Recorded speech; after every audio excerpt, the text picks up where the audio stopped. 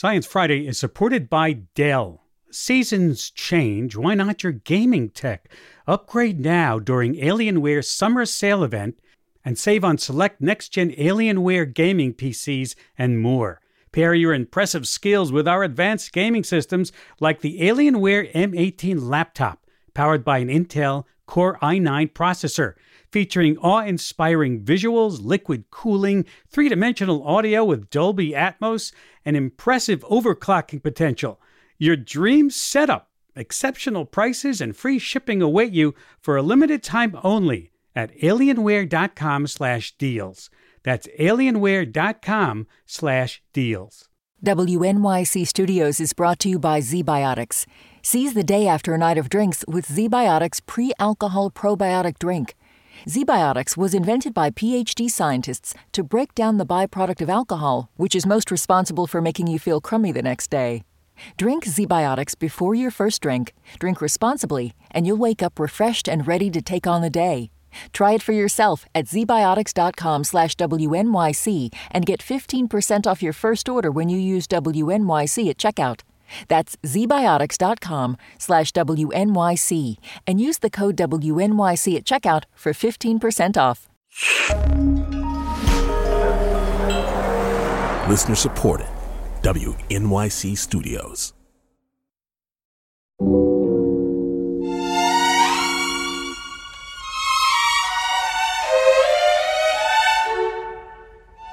This is Science Friday. I'm Ira Plato. Chestnuts roasting on an open fire. You've got to admit that when you hear Nat King Cole sing this song, it's probably the only time all year you think about chestnuts, either the roastable delicacy or the chestnut trees themselves. And you know, that's not surprising.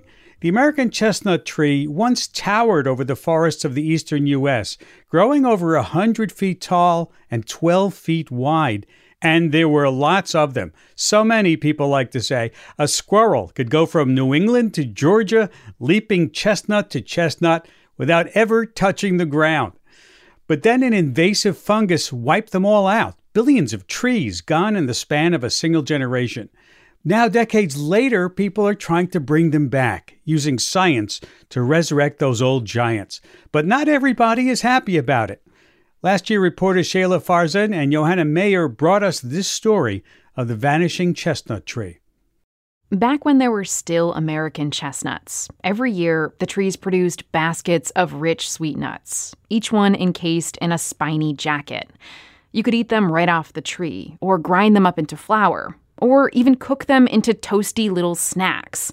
People just adored these trees. I've heard people talk about it being, the people's tree, our tree. Susan Frankel is the author of American Chestnut, The Life, Death, and Rebirth of a Perfect Tree. She says for a lot of people, especially in Appalachia, this tree held a treasured place in their lives. It really was like a member of the family. And when the trees started to disappear, people wept over them. People had pictures in the family scrapbooks of the trees that they would visit each fall to harvest nuts from. And from an industry perspective, the American chestnut was a dream, too. The lumber was light, made it a lot cheaper to ship, and it was rot resistant, thanks to the high tannin content. And by the late 1800s, Americans were making just about everything out of chestnut. Railroad ties, telegraph poles, church pews, pianos. It really furnished people's lives cradle to grave. People made cradles out of it. They made coffins out of it. But one summer day in 1904, a forester named Herman Merkel was strolling the grounds at the Bronx Zoo when he noticed something strange. The leaves on one of the chestnut trees were wilted, and when he looked closer, he saw the branches were covered in tiny orange specks. Merkel didn't know it at the time, but those little dots were from a fungus native to East Asia. No one knows exactly when or how the fungus got to the U.S., but general consensus is that it hitched a ride with a different chestnut species from Japan. And once it landed, it spread. Fast. In 1908, just 4 years after Herman first noticed those wilted trees, the New York Times ran an article announcing, quote, "Chestnut trees are doomed." By 1912, all the chestnuts in New York City were dead. And over the next few years, the fungus spread to Pennsylvania and North Carolina and Georgia and Tennessee. By the 1950s, the blight had effectively finished off all the American chestnuts. The fungus spreads through tiny spores that enter the tree through a wound or a little crack in the bark. And then it basically strangles the tree, siphoning off water and nutrients until the tree is dead. Well, mostly dead, because this fungus doesn't attack the roots, so chestnuts can keep on sending up shoots, which get to a certain size, before eventually the fungus kills them again, and on and on. You can still find thousands and thousands of these small sprouts in the understory, most of them blighted. And again, because they're these sprouts and they're not producing most of them are not producing chestnuts anymore, we call them functionally extinct. Sarah Fitzsimmons is the director of restoration with the American Chestnut Foundation, a nonprofit that's been trying to bring this species back since the 1980s. But people have been trying to save the chestnut for much longer, really since the blight first landed. First, people tried walling off the fungus. New York and New Jersey's chestnuts were clearly goners. And in Pennsylvania, the whole eastern part of the state, east of the Susquehanna River, was a lost cause. But west of the river was looking pretty good. So they came up with a plan to cut down vast swaths of trees, create a kind of fire break. Except by the time they finished game planning, the fungus had already jumped the river. Strike one. Another option, don't stop the fungus, fix the tree. The American chestnut was basically helpless in the face of the blight, but the Chinese chestnut, it's resistant. So what if you combined the two? It's called backcrossing, creating a hybrid, then breeding that hybrid again and again with a target species. The idea is to make a tree that's just like an American chestnut, but still has some Chinese chestnut genes that make it resistant to the blight. The problem with that plan? Chestnut trees take years to reach maturity, and plant breeding is really slow when you're working on that kind of timeline. It just wasn't sustainable. Strike two. Then there was the nuclear option. There was irradiation experiments. That was one of my favorite. It started in the 50s, back when nuclear radiation was on everyone's mind. The idea was that if you irradiated enough chestnut seeds, you'll induce a bunch of mutations. Much like, 1,000 monkeys and 1,000 typewriters. Maybe we'll get a mutation that causes resistance in American chestnuts. Alas, none of the monkeys hit the typewriters. Strike three. Eventually, a team at the State University of New York landed on a new strategy: genetic engineering. It gave them a lot more control than traditional plant breeding. Instead of slowly working toward a lucky genetic combination, they could choose specific genes from other species and put them directly into the chestnut genome, creating a transgenic species. And in time, the SUNY scientists found just the fungus-fighting gene they needed in wheat. When they put that wheat gene in American chestnuts, the seedlings could ward off the fungus, as well as Chinese chestnuts. The team published that work almost a decade ago, back in 2013. But now, they're facing a new kind of hurdle. The previous ones were primarily scientific, and the current one is more political and social that we're now facing in getting these out into the forest. The first hurdle, bureaucracy. There are 3 different federal agencies involved in this process. The U.S. Department of Agriculture is involved in approving genetically modified plants. The Environmental Protection Agency is studying the chestnut's possible environmental impact, and the Food and Drug Administration is in charge of reviewing the food safety of transgenic nuts. These agencies probably won't release their decisions before 2023 at the earliest.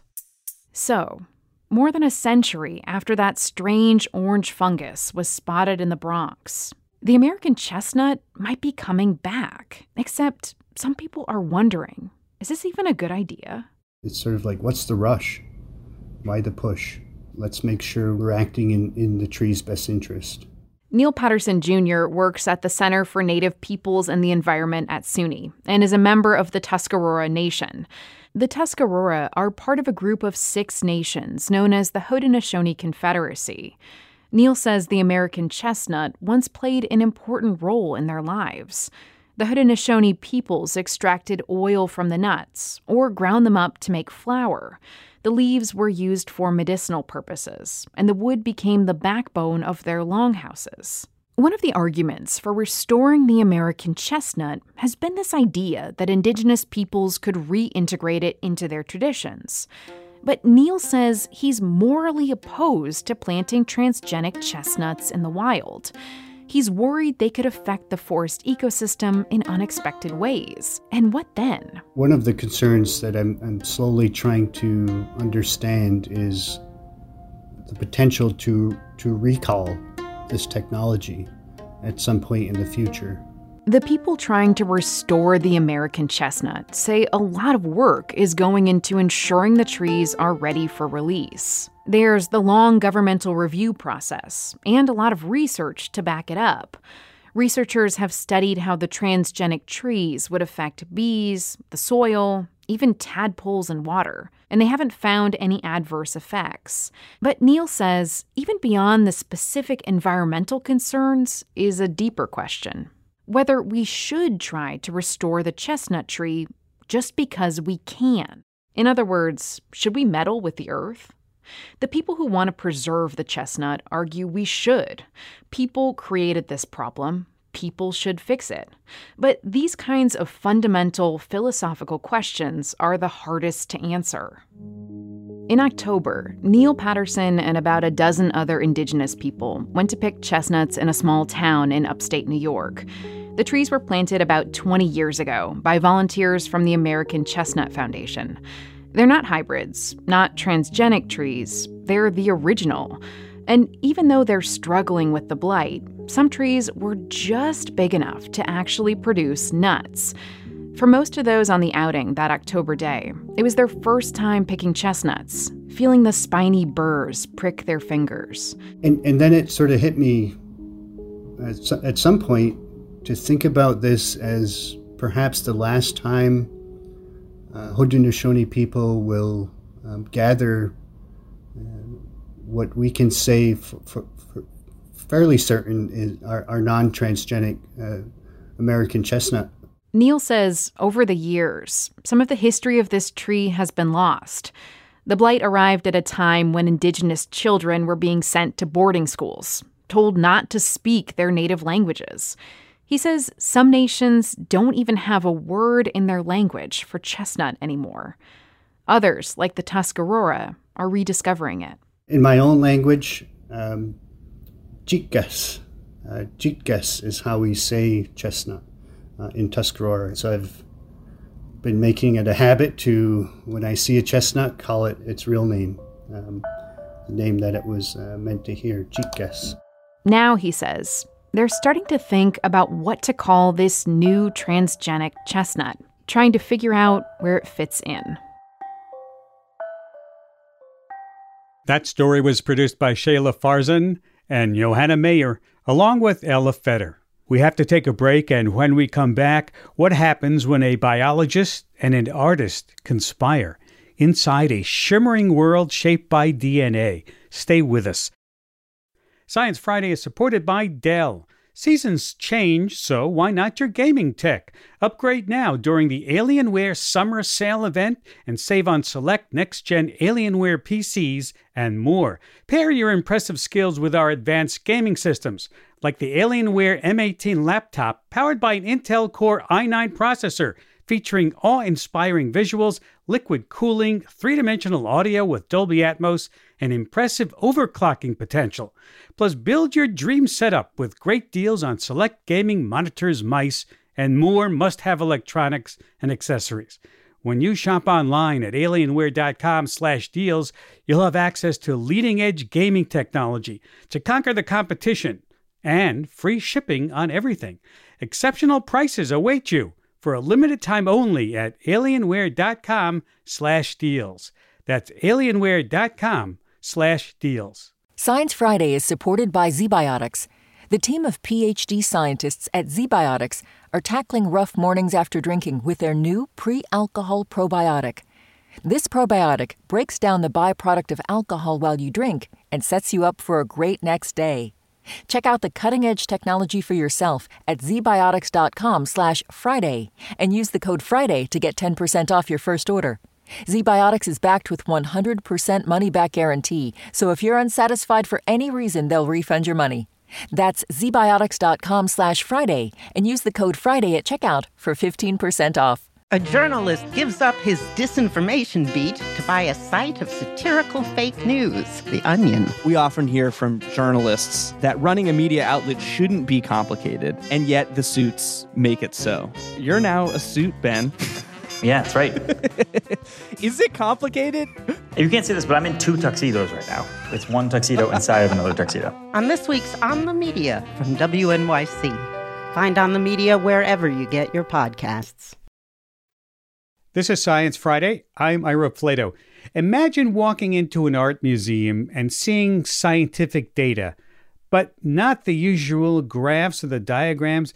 Think instead in the form of animated, swirling shapes, gleaming silver DNA strands, hints of green landscapes and blue, cloudy skies. All of this with an eerie, instrumental soundtrack that is itself data. Producer Christy Taylor talked to the artist-scientist duo behind something just like that, and she's here to tell us about it. Hi there, Christy. Hey there, Ira. Okay, so you showed me the art we're talking about. It really is very unexpected and beautiful, and I mentioned that there's something that looks like DNA. But what's the science in there? Yeah, the art we're looking at today is part of a project called Sticky Settings, which was brought to you by biophysicist Adam Lamson and artist Laura Splan. For those listening at home, we do have more images on our website for you to take a look at, sciencefriday.com/stickyart. And to get back to your question, Ira, Adam's research is all about DNA, how it arranges itself inside the cell, the way it curls around different proteins and forms different shapes, and how it even sticks to itself. And that affects all kinds of stuff, like what kind of cell it is, what genes are turned on, that kind of hugely important stuff, right? Right. And this is something that's not necessarily well understood yet, but Adam and Laura teamed up to work on different ways of visualizing these sticky arrangements. And the result has been pieces that include everything from tapestries to music to some of those stunning animations that you're looking at right now. Here's Laura, the artist, describing one of these animations, which she calls Baroque Bodies Ambient Portals. So with the Baroque Bodies Ambient Portals animation, the first thing you see is this kind of sphere-like form on this black field that has some colors that you can't quite make out where they're coming from. And inside the sphere, there is a series of kind of spiral-like forms that are moving slowly themselves. And wrapped around those forms is this kind of DNA-looking structure. And all of that is inside this undulating membrane. And the membrane itself kind of has some color and light that's being reflected off of it that as you get closer, you can kind of see more kind of identifiable imagery that eventually kind of materializes into a landscape as the animation itself zooms in to reveal reflections on these, what are actually protein surfaces on the inside of what is actually a nucleosome model. Adam, we've been referring to all of the sort of traces of DNA in the art Laura's made, but you're the one actually studying DNA. Tell us more about your research. I write scientific code in order to model how DNA reorganizes inside of our cell. DNA usually comes in this form known as chromatin inside of our cells, which is the DNA gets wrapped around these proteins. And then you have the DNA and these proteins interacting with each other that organizes everything very regularly inside of our cells. The interesting thing about that is that we've learned that when DNA becomes close in proximity, or there's different parts of the DNA that when they come together spatially, even though they might be separated by a lot of DNA in between two genes, you can upregulate the gene expression. You can get more RNA coming out of these two genes together than if they were separated. And likewise, we can also pack DNA away so that no genes are being expressed in certain portions of our genome. So it turns out that it's one of the main ways that cells are able to decide which genes get expressed in our cells versus which are silenced. And that's the kind of thing that helps determine whether a cell becomes a bone cell or an eye cell, or is it something more complicated than that? Every single cell in our body has the DNA to make any other cell. This is why stem cell research is so fascinating, is that in order to turn a stem cell into one type of cell, let's say a bone cell or a liver cell, versus an eye cell, you have to turn off certain genes and turn on others. The cells have to make this decision, and they do that by packing away the DNA.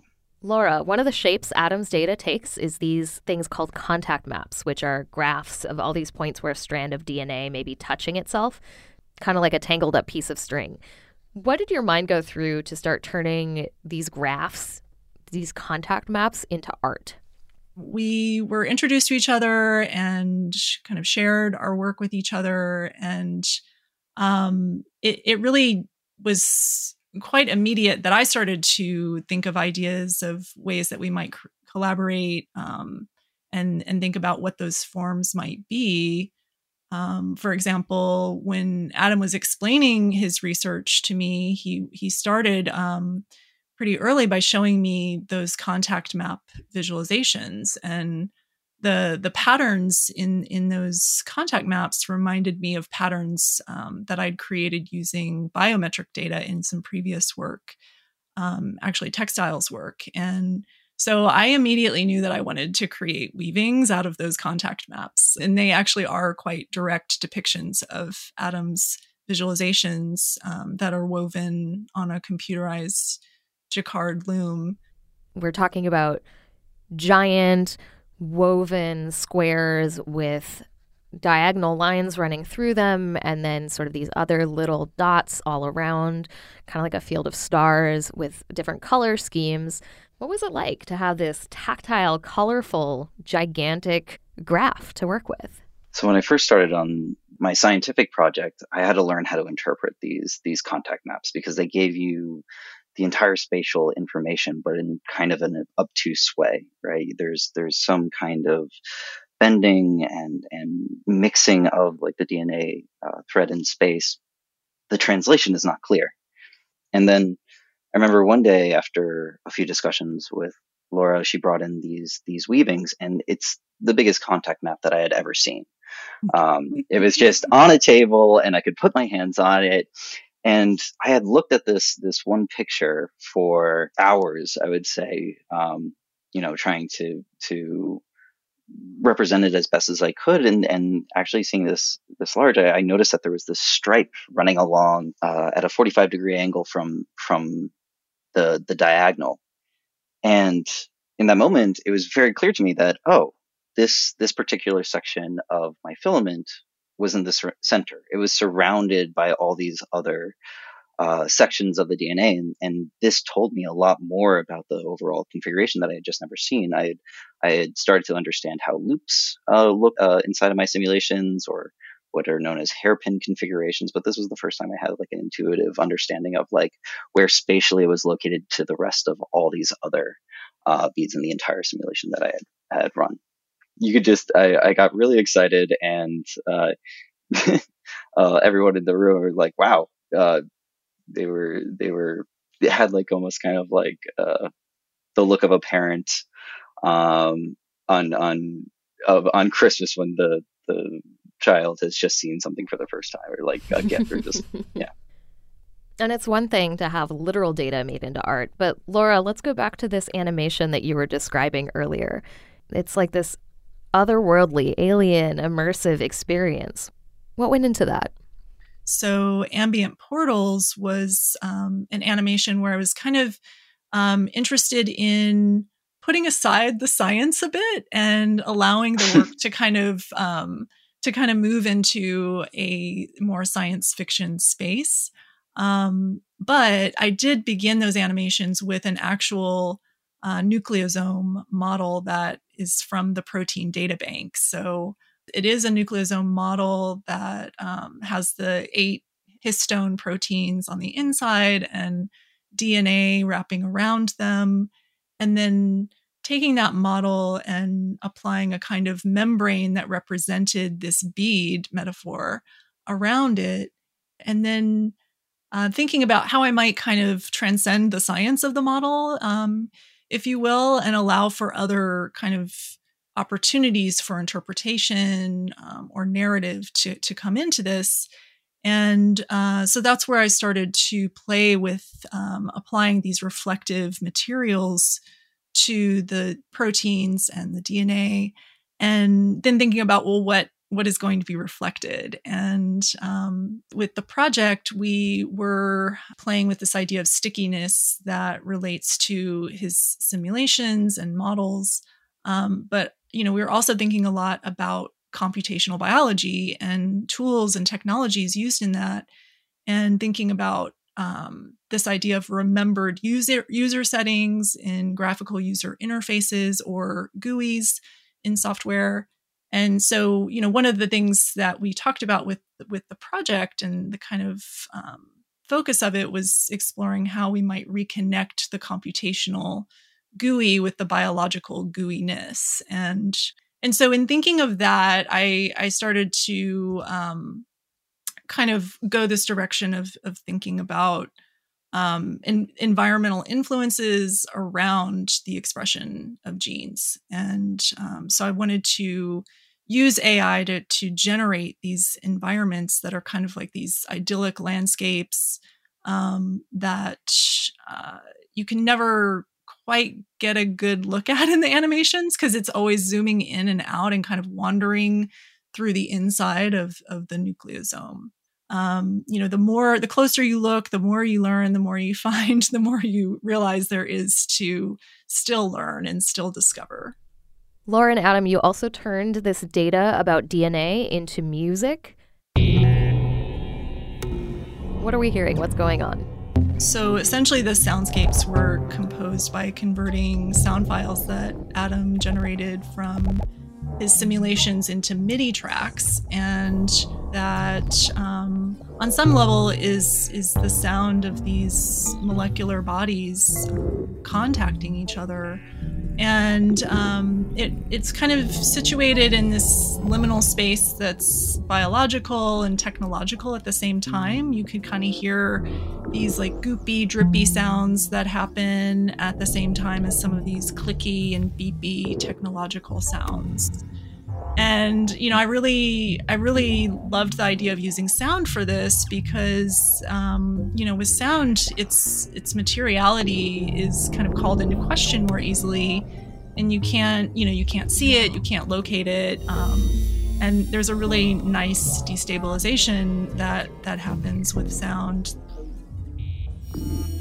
So when you hear a lot more activity going on in the sound file, it means that this filament that I'm modeling has started to clump up, has started to become smaller, more condensed, kind of what would happen inside of your cell when you're trying to either turn off a gene or bring a bunch of genes together.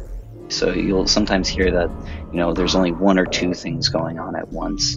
And that means that you're kind of in this stretched out kind of state. But then as time goes on, you start to hear more and more and more building on top of one another. And that's telling you how the filament is coming together and collapsing in on itself. Just a quick reminder that this is Science Friday from WNYC Studios. I'm Christy Taylor, talking with artist Laura Splan and biophysicist Adam Lamson about their unique science and arts collaboration. How are lay people, non-scientists who have no idea what's going on, how are they responding to these works? I've been blown away by how many people just say, wow, that's beautiful. And most of the time you will only see these kinds of patterns and shapes and forms in scientific papers. The first statement they make is like, wow, these are beautiful. you tell them like, yeah, this is from my data. And the immediate next question without even thinking is like, oh, so what does this mean? And that is the, jumping off part where I get really excited and be like, okay, so let me tell you. And I've had to come up with this metaphor of, oh, imagine a book that has just been laid out in a single long line. That's your DNA. And then you're crumpling it all up. And then you spray super glue on it, and then you cut out all the periods. And now you can look at like, oh, sentence from chapter 1 is close to sentence from chapter 5, right? That tells you that even though those things are not related or not close to each other in the story, they were close to each other in space. So that was like a really useful analogy. And then people start to come up with their own questions that I hadn't thought about.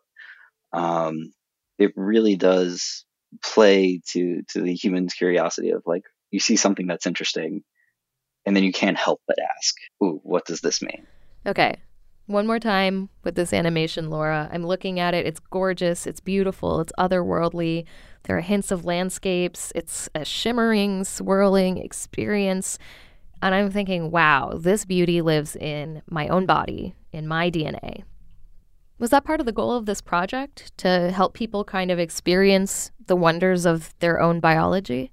Yeah, so the animations were a really great opportunity to explore all those different layers and all the different complexity of our bodies, but also the beauty of that. And I really wanted to kind of create a relationship or a sensation of wonder around that. There can be a sensation of overwhelm that's created when you start to think about the complexity of biology, but I'm kind of more interested in evoking a sense of wonder.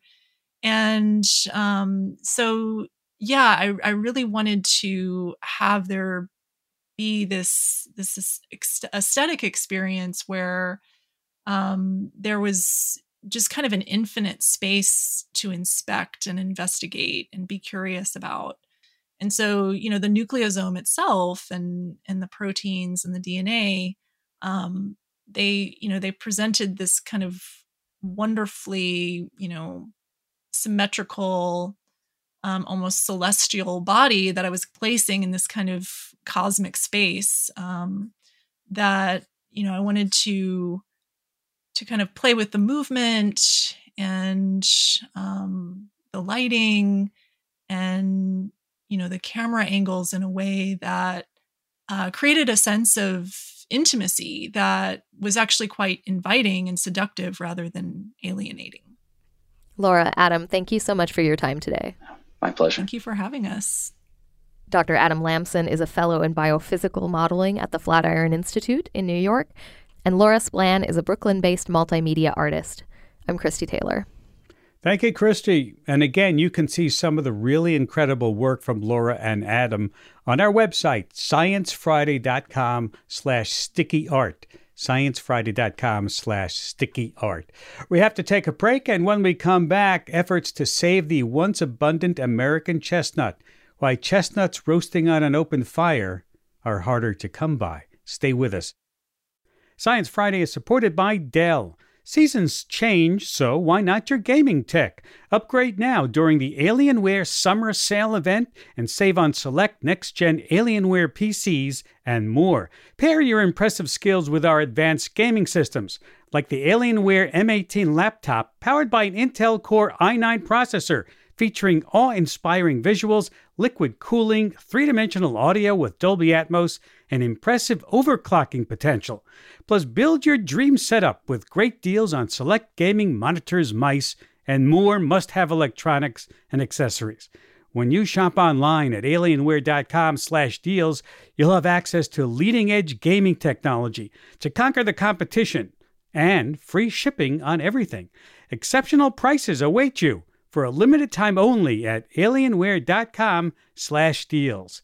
That's alienware.com/deals. This episode of Science Friday is brought to you by Shark Week, the podcast from Discovery Channel. Sharks have been the subject of lore and legend for centuries, and a lot of what we think is shark fact is actually shark fiction. On Shark Week, the podcast, uncover the scientific explanation behind some of the weirdest shark tales. Listen to Shark Week, the podcast, wherever you get your podcasts. This is Science Friday. I'm Ira Plato. Something that may seem familiar this time of the year. What is it? You open up a holiday card and out pours a little unexpected surprise, glitter. And that glitter will seemingly be with us forever, hugging your sweater, covering the floor. But glitter doesn't just stop there. It washes down the drain, travels into the sewage system and the waterways. And since it's made from microplastics, you know it's never going away. So as it turns out, all that glitters is not gold or even biodegradable. But what if you could make glitter that was biodegradable? Silvia Vignolini, professor of chemistry at the University of Cambridge, has done that, developed eco-friendly glitter made out of plants. Professor Vignolini, thanks for being with us today. Welcome to Science Friday. Thank you for the invite. Tell us why exactly glitter is so bad for the environment. The glitter itself is a composite material. So you have a layer of metal, and then on top of it, the very cheap one, you have a layer of plastic. That is where you embed some pigmentation. And the combined effect of this metal layer with this top layer that has this pigmentation gives you this glittery effect, this metallic effect. This is a typical example of a macroplastic because the size are on the size of few tens of microns, depending on what type of glitter you consider. But the one that are most available and the one most widespread often have this type of problematic. You know, there is a lot of glitter that's marketed as biodegradable or eco-glitter. What's in that stuff? This is actually a little bit better because instead of having a plastic like that is not degradable, you might find some bioplastics, but you still have the problem of this multiple layering. So you have still a material that is a composite, and therefore you have challenges in recycling, especially if you don't recycle it properly. It'd be hard to recycle glitter, but even if you wanted to, you can't do it. Yes, because it ends up on everywhere. And what about mica? It's also sparkly, and it's in a lot of makeup and other beauty products. Is that better for the environment? Mica is not necessarily bad itself. You know, the only problem of mica is the way that is resourced. So if you have ethically resourced the mica, because often they exploit child labor to produce mica, but obviously, like companies, they are becoming more and more aware, so they try to resource it in more in ethical ways. But you still have a little bit the problem that is a highly energy intensive process, because you really need to make really small flakes out of rocks at the end, like of inorganic materials. But it's based on mica, but it's not only mica. Yes. So mica is one of the layer of the component. On top of the mica, you might have other materials, and that often you also have plastics, polymers. Who thought that glitter was so complex to make? In order to understand why it's complex to make them, it's important to understand the phenomenon that is behind what makes glitter glittery. So generally, when you have a coloration, a color that, like the color that you use to paint a wall or to color your clothes, these are traditional pigments. And this pigment, essentially, the coloration, the appearance depends on the chemical characteristic of the material that you have, but the color doesn't change in function of the angle. So in order to have this metallic sparkling effect, you can do in two ways. One is to use a metal, because metals, they are shiny, and the way that they reflect light with respect to pigment, it's really different. That's why also you can have a mirror. They behave as a mirror, metals. Another way is what you call structural colors. They don't come from the interaction of the light with the chemical characteristic of the material, but with the physical characteristic of the material. That's like butterfly wings, things like that. Exactly. So you need to have a structure on the order of few hundreds of nanometer that interact with the light with a phenomenon that is called interference, and this gives rise to this vivid color that are really metallic and really shiny. So let's talk about your achievement now. Given the background of all of this glitter, you've made a new type of glitter that avoids some of those environmental issues using cellulose from wood pulp What made you think to try and make glitter from plants? Okay. So we saw in nature that cellulose can be used to make colors. That was really my inspiration when I started to work on this system, if you want, almost 10 years ago. In fact, we discovered that there are several types of plants that can use the cellulose fiber, that are the same fiber that we talk about, that you have a diet that is rich of fibers.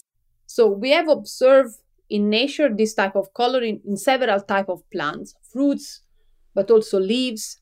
So, and it's a really common architecture, and it's a trick that plants use to make color when they cannot make it with pigmentation. So we thought, okay, plants can do it. Maybe we can try ourselves as well. So how did you extract the cellulose and make it into glitter?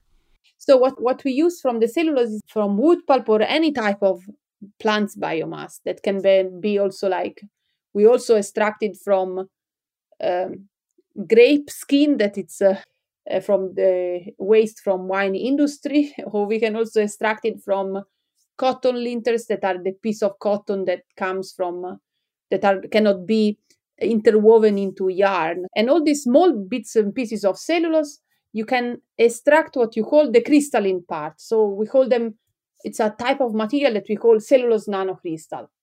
And nicely enough, when you use this material and you put them in water in the right condition, they can behave as so-called liquid crystals. So the same type of chemical that you have in computer display to make the display. These particles, they have a similar behavior. So they can form layer structures that are also similar to what you see in the plants, that can interact with light to create this coloration. So at the end, we simply use this part of the cellulose and exploit this principle that is a spontaneous process that the material does. So it's called self-assembly. But is it as sparkly as the real stuff, as the synthetic? Yes, it is really sparkly because it's similar. The concept is the same of the one that you see in the butterfly wing or in the feathers of a peacock. Now the color doesn't depend on the material, but depends on the physical structure. As soon as you are able to physically structure the material in the right way, independently from the material that you use, the chemical composition, you can get really bright color. So what needs to happen before this glitter goes from your lab onto my shelf? Well, lots needs to happen. So we got lots of interest also from the media, and then obviously many companies contacted us. Our technology, if you want, is based on this self-assembly. And this self-assembly mechanism, especially using biomaterial, is not really well developed in industry as a process, because it has also some disadvantages. It is slow with respect to conventional manufacturing methods that are used now to make pigment and glitter. It's a bit slower. And therefore, as a technology, is a little bit disruptive with respect to what is present today. So you first need to convince the company, the manufacturing company, that it's actually a process that it's economically viable, because at the end of the day, it's sad to say, but I don't know how many people would be happy to pay lots of money for buying glitter that is more sustainable. Yeah, so you have to bring the price down and when you make it. Exactly. You need to make the material that is compelling also from a point of view of economic point of view. And the raw material is not expensive because it's cellulose itself, and actually the fact that you can get it from waste, it makes it even more attractive. But the processing at the moment is expensive, and in order to really being able to sell it on a commercial level, there is a lot of more technical challenges that needs to be addressed in question of making it producing it on a really large scale. Well, New Year's Eve isn't too far off, where we'll see confetti and streamers in Times Square and all over the world. Now, here's a question. Is it possible to make all this streaming stuff biodegradable? Why not? Last year, we heard about biodegradable glitter. Yeah, it is possible. The question is is question of will and question of how much people that want to also to invest, and they are ready to to change this technology for something that is a little bit more sustainable. Obviously, it's always, I think it's also always important to remember that you are always creating an impact with what you dispersed around. Yes. So you produce more waste. It's true that it's, even if it's biodegradable, it's better, but it's still gonna take some time to degrade. Yes, and it's still gonna probably affect the environment that you have around.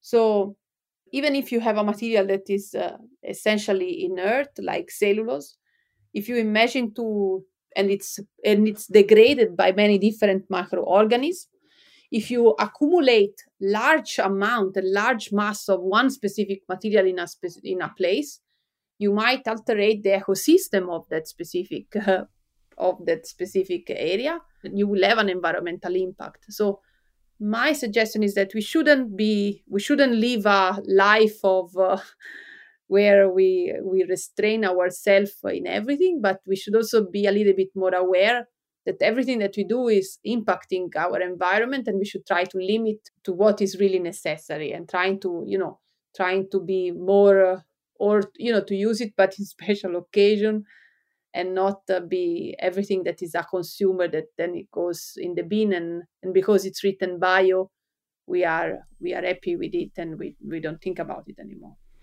Well, Dr. Vignolini, we wish you great success, and hopefully next New Year's Eve we'll be able to see biodegradable confetti, glitter, streamers, all that kind of stuff. Thank you for taking time to be with us today.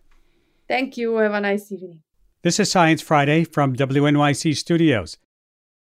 This time of the year, it's not uncommon to see little sprigs of greenery hanging at a holiday party. You know what I'm talking about. Of course, it's mistletoe, waiting for someone to be kissed beneath it. The amorous life of this indoor mistletoe is a lot cheerier than what mistletoe does in the wild. You see, the plant that prompts that kiss is actually a parasite, feeding off other plants. Here to tell us more about this plant and what it's up to the other 11 months of the year is my guest, Dr. Josh Durr, Associate Professor of Biological Science at Cal State Fullerton. Welcome to Science Friday. Thanks for having me. Now, I consider myself a bit of a plant geek, but I was even surprised to hear about parasitic plants. I didn't know there was such a thing. Yeah, parasitic plants are fascinating. Tell us about what makes this plant a parasitic plant. What makes mistletoe a parasite? Well, so mistletoes attach onto the branches of other shrubs and trees, and they steal mostly water, but some also steal nutrients and sugars, and they rely on their hosts in order to complete their life cycle. They've got really specialized modified roots in order to help them attach and get into the host's vascular tissue. And they also have specialized dispersal mechanisms to get the seeds to the next tree. You can imagine it's hard to get from one tree to another without some help. You make this sound like it's a scary plant to be standing under. It's not really. These parasites do steal water and nutrients from their hosts, but they don't usually damage the trees enough to kill them unless the infestation is bad. And they're not going to really hurt you unless you eat them. A lot of them are poisonous. I love to grow plants. I grow orchids and other kinds of plants, tough plants. How tough would it be for me to grow my own mistletoe at home? It'd be pretty challenging. You'd first need to have a suitable host. And once you've got a host, you'll need to establish an infection. And you can do that. You can put seeds of a mistletoe onto the branches of your tree. But mistletoes, at least the ones we use in our decorations, grow very slowly. They take several years to establish an infection. And then if you're going to be harvesting it, you're going to not want to destroy the mistletoe by taking all of it. Right. Tell us how mistletoe got associated. This plant that you use the word infection associated with it because it's a parasite. How it could get involved with being a loving thing if it's a parasite? Yeah, that's a great question.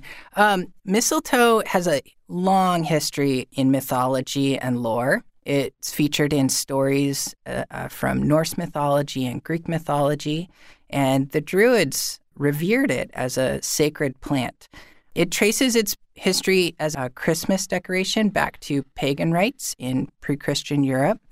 And it was one of the few green things available in the winter. And so people would bring it in as a reminder of spring, and it became associated with fertility.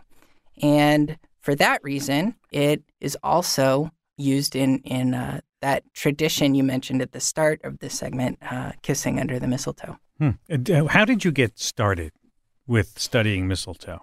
It's not something I would think, You did your PhD thesis on this, did you not? I worked on mistletoes for my master's. But I was interested in mistletoes and parasitic plants because of their specialization and how they have this alternative life history of stealing resources, but also being really important ecologically. And so I've continued to work on it since getting my PhD. And did you find your favorite? Do you have a favorite one? Sure. So I really like dwarf mistletoes. They have a very specialized seed dispersal mechanism where they launch their seeds out of the fruit all on their own. And those seeds then attach into the host. And the mistletoe actually grows for several years inside of the host, much like an alien infesting someone. And when they're ready to reproduce, they burst out of the stem and they've got these small, tiny flowers, and then they make their fruits and launch those fruits to the next tree. Launch it pretty far? Pretty fast? They can launch up to 30 meters or so. Have you ever seen one bursting out of the tree? I have. Sometimes when they're just right, you can tap them a little bit and you can get them to launch the seeds. Wow, no wonder you're so interested in it. It's fascinating. I wish you good luck on your career studying mistletoe. Thank you. Josh Durr, Associate Professor of Biological Sciences at Cal State Fullerton. And that about wraps up Gift Wraps, this show and our holiday package. If you missed any part of this program, you'd like to hear it again, subscribe to our podcasts or ask your smart speaker to play Science Friday. You can, of course, say hi to us all week on social media, Facebook, Twitter, Instagram, or you can contact us the old-fashioned way, scifri@sciencefriday.com. Have a great holiday weekend. We'll see you next week. I'm Ira Flato. WNYC Studios is supported by Earth Justice. As a national legal nonprofit, Earth Justice has more than 200 full-time lawyers who fight for a healthy environment. They're challenging utilities to lower your power bill and fight climate change by helping communities achieve clean, affordable energy for all. From stopping new gas plants to helping advance the growth of rooftop solar, Earth Justice is accelerating the clean energy transition so we can all breathe easy. Visit earthjustice.org/power to learn more. That's earthjustice.org/power.